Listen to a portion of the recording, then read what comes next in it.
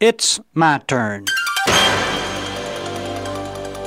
Here is your host for My Turn, Don Wildman. Ours is a youth-oriented age. We stress youth as beauty and strength, two of the things we covet the most.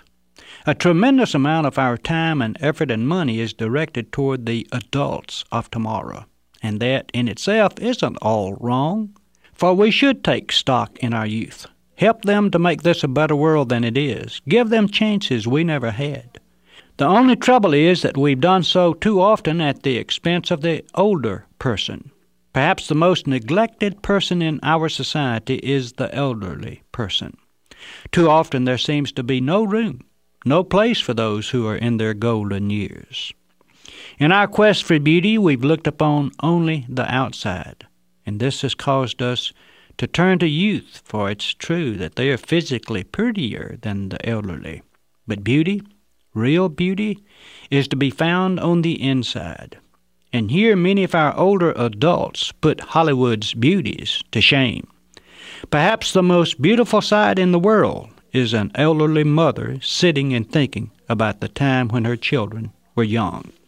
She cared for her children, worked like a slave for them, gave up many things she wanted in order that her children could have something. We too often forget the many meals she fixed us, how many nights she lay awake while we were sick, how many new dresses she would do without so we could have some new clothes. Then, too, an elderly gentleman is perhaps our best illustration of a real man.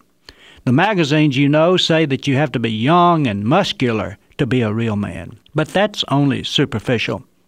For real manhood belongs to the man with the walking cane, who's given his life working for his family, friends, and community. But now that he is slowed, now that his strength is weakened, now that his hair is gray, we forget about him and his outstanding deeds.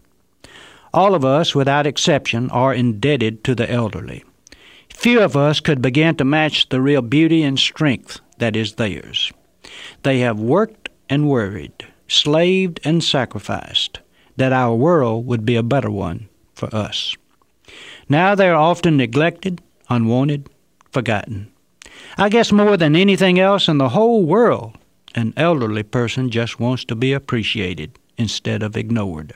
It appears that it's not asking too much for youth to give up a few hours, a few wishes, a few dollars to say to the elderly, "You're still loved, wanted, and appreciated. We have not, nor will we, forget your great love and sacrifice for us." The Creator, in His wisdom, saw fit to reserve real beauty and real strength until our golden years. What we call beauty and strength in our younger years is but a feigning, fading, passing resemblance of the real thing.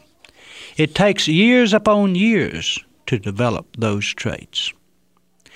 Why should we hesitate to sacrifice so little for those who have given so much?